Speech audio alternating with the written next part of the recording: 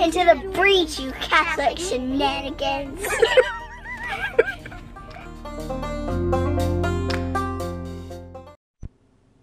Okay, from the headlines today, folks, we've got 2 of the top 3 Virginia politicians participated in racist celebrations 2.5 decades ago, and their lieutenant governor is accused of sexual assault. Nope, skip past, done.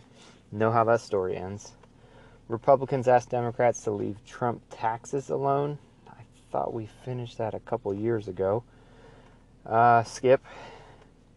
New Green Deal, AOC, oh yeah, the new senator, aims to make air travel obsolete and aid those unwilling to work.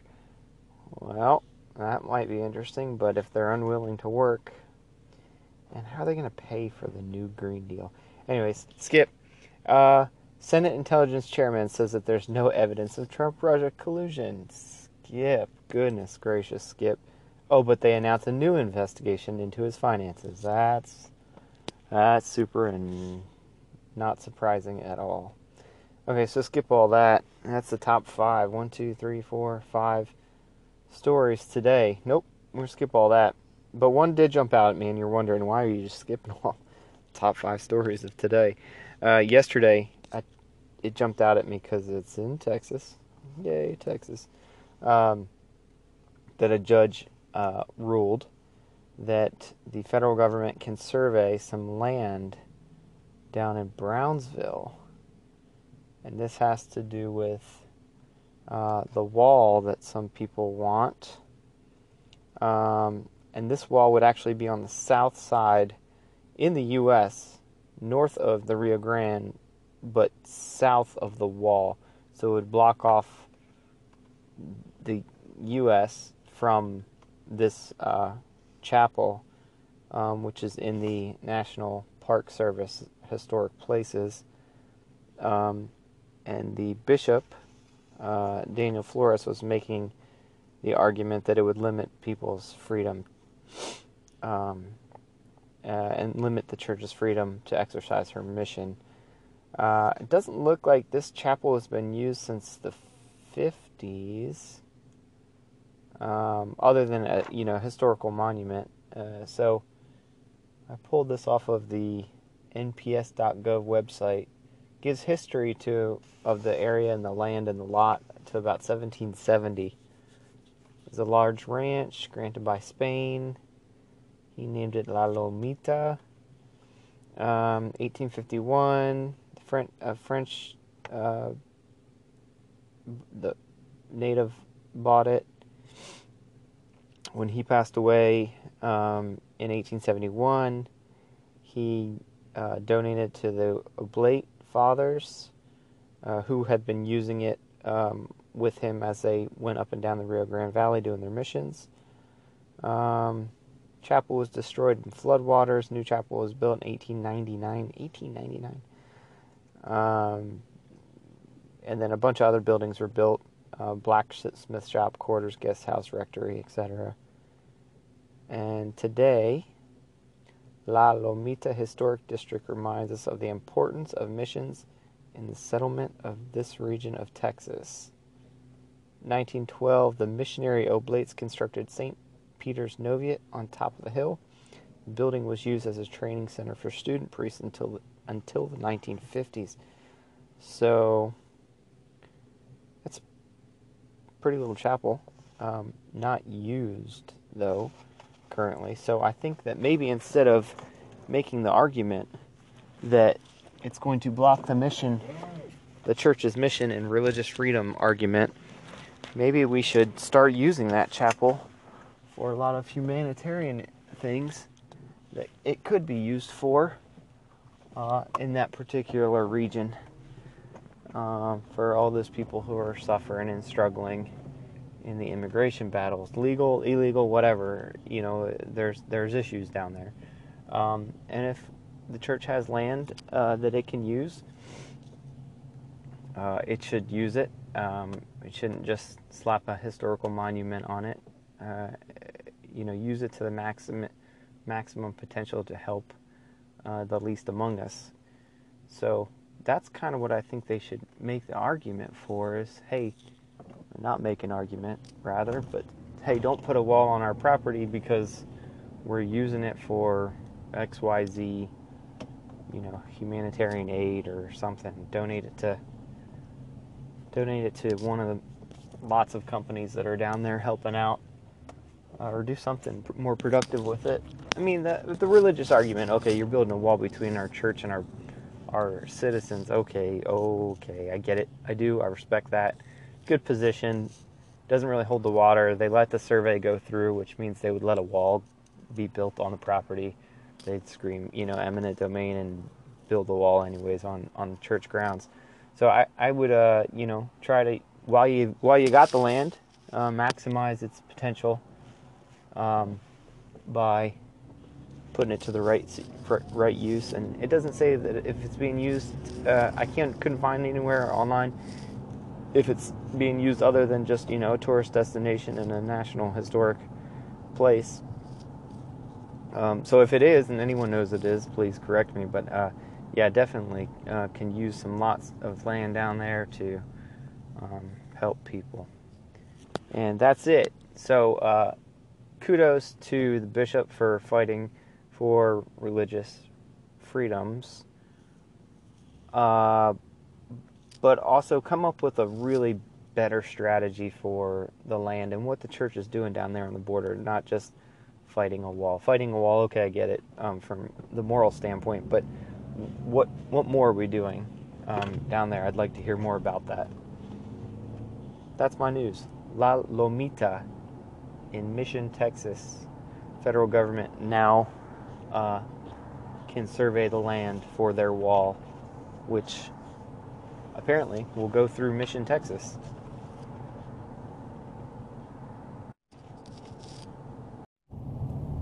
Okay, one thing that popped up during the State of the Union was my daughter watching Nancy Pelosi not stand during Donald Trump saying that he would always support a ban and action against late-term abortions. When Nancy Pelosi didn't stand up, my daughter, I had just finished explaining to her, why people stand, why people sit, why they clap, why they chant, whatever they do. And she was, Lucy, I say my daughter, Lucy was so mad when Nancy Pelosi didn't stand up when she said he supported, pro-life efforts, if you will. That she stormed out of the room and she went downstairs to tell her mom that Nancy Pelosi didn't stand up. So it was pretty funny. But here's the problem I had. His only comment really was just he doesn't support late-term abortions. Not even scratching the surface of where we need to be as a nation and as a people. Obviously this hopefully goes without saying. I'm pro-life. My family's pro-life. Everyone should be pro-life. The problem with his statement is, and if you're in your background noise, I apologize. I'm in the car, 35 in Texas. This place is like a madhouse. The problem with his statement is that he supports bans against, late-term abortion. Why don't you support bans on all abortions? This is crazy. Come out and just say you're pro-life, all life, day of conception on.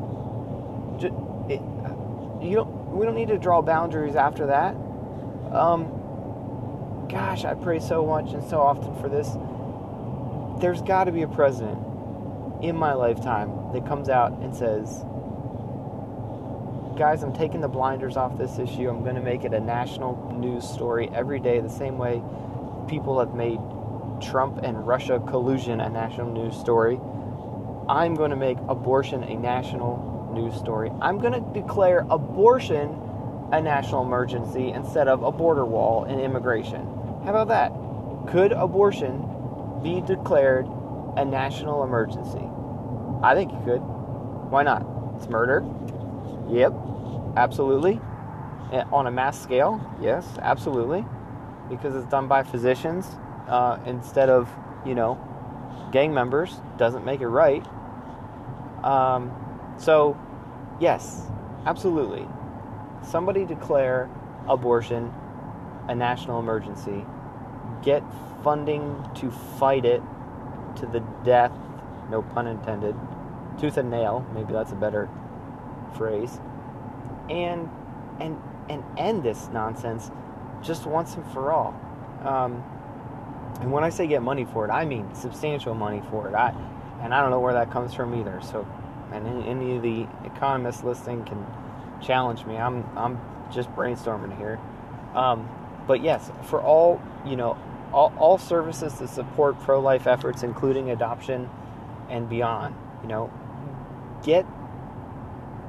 change the consciousness of the nation on this topic once and for all. Set it straight. It can be done. Let me put it this way: an election of a president that is pro-life from day of conception on, and will build policies towards that and push towards that, is possible in my lifetime.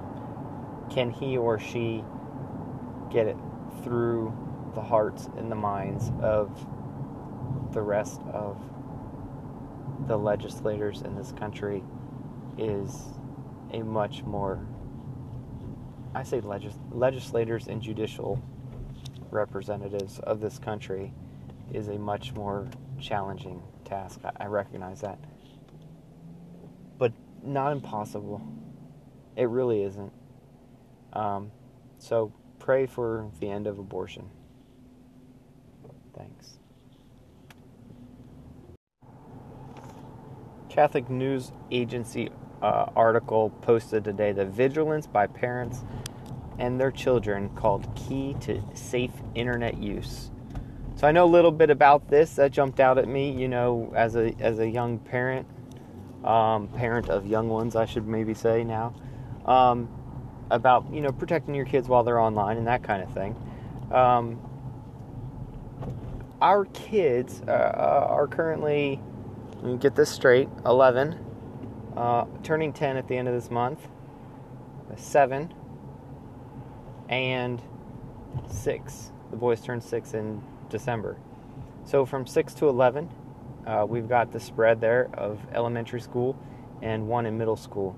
So this is how we do the internet and, quote, screen time. We don't have this written down anywhere. This is just kind of what we've evolved into. We've rolled with the punches. We've gone through the goods and the bads, although they're probably not the worsts, thankfully. Thank the Lord of the internet with the kids. So our kids are encouraged to use the internet for researching things they don't know. So, whether that's screaming out to Alexa because they can't type, or whether that's, actually pulling up Wikipedia or Google or something and researching. The internet should not be viewed as this deep, dark, evil thing. It is if you make it that, but they need to know that that's a really good resource for researching stuff. So we actually don't focus on the bad of the internet, really. We just focus on, like, hey, it's there, it's a tool to research. You don't go, into the darkest corners of it. But it's there for research. There's a lot of stuff on there that they can figure out. And kids don't know a lot of things, so they need to know, and they need to be told that if they don't know, it's their responsibility to go look it up. Don't just, bury your head in the sand. Go figure it out. And one of the ways kids are going to figure out things, just like we went to the library and we had encyclopedias and that kind of stuff, is they Google it and they look it up. So embrace it to the extent that you can. We also have and this has been kind of like my mantra in 2018 and 19, is kind of a create versus consume mentality and theory. So if the kids are creating something electronically, I'm much less likely to jump on their case about being on screens or be concerned about how much screen time they're getting or that kind of actions. If they're creating, let me give you an example of creating. Creating is, hey, you're in PowerPoint and you're creating slides. You're in Microsoft Word or Google Docs and you are writing a creative story. Kids do this. I know, it's crazy.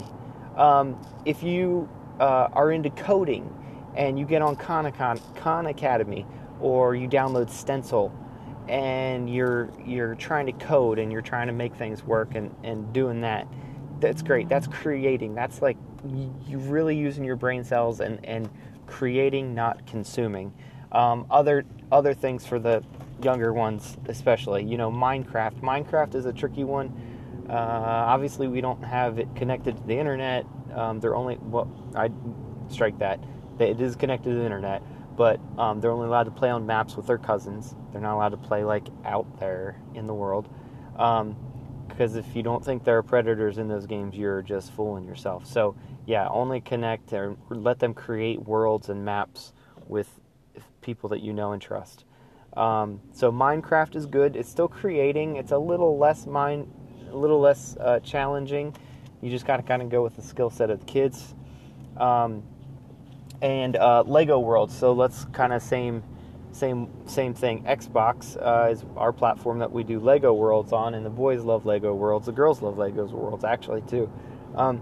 Slightly mindless. They play in creative mode, so they have all the everythings that they can possibly think of. Every once in a while, I force them into game mode or adventure mode or whatever that is. The other one is, so that they get the challenge of finding things instead of just having everything available to create crazy things. But again, there's the word, creating. They're creating worlds, they're creating universes, they're creating maps, they're creating characters, they're creating, they're changing, they're doing.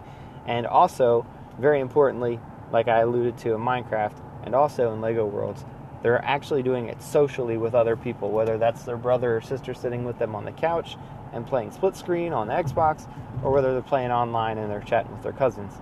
Either way, they're doing it socially, not just in a bubble with headphones on and their nose glued to a screen by themselves.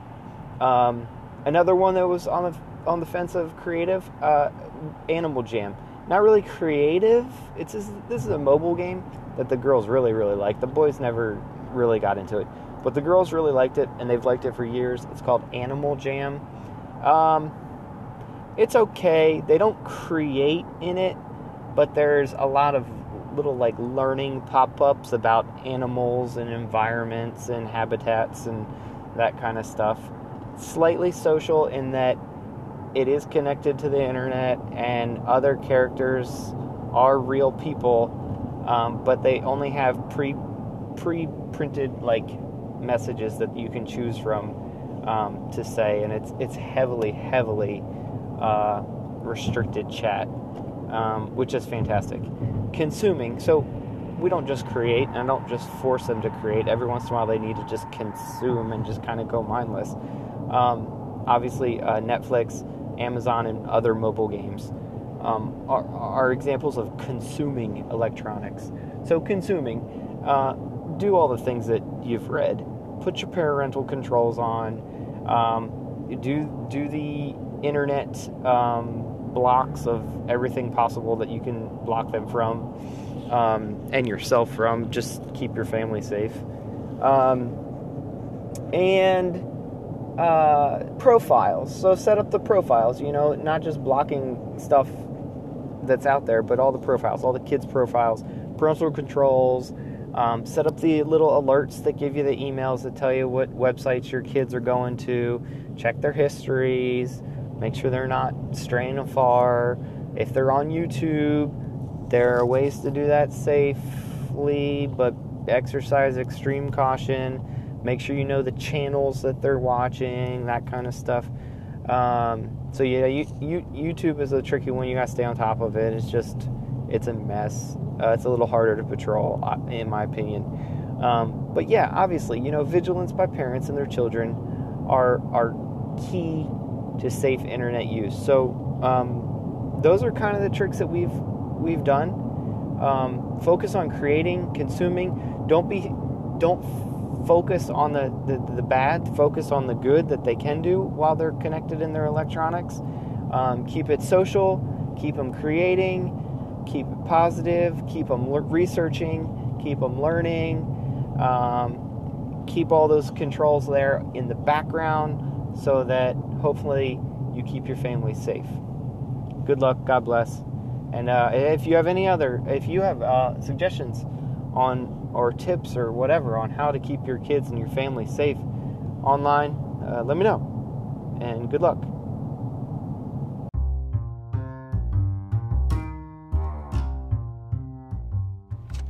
Thanks for listening. Send us your questions.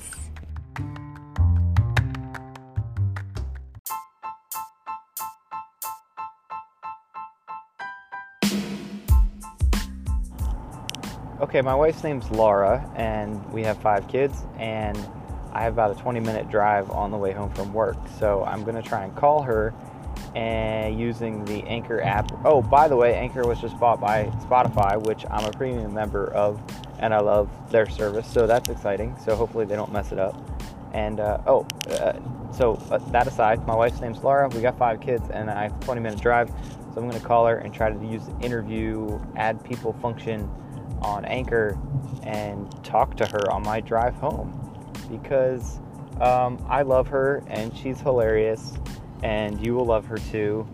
And full disclosure, I have to tell her it's a podcast. I can't just prank call her and not let her know she's being recorded, because when you call through the app, she's gonna understand that she's being recorded. So but that aside, she's still hilarious. I'm sure you're gonna love her. Here we go.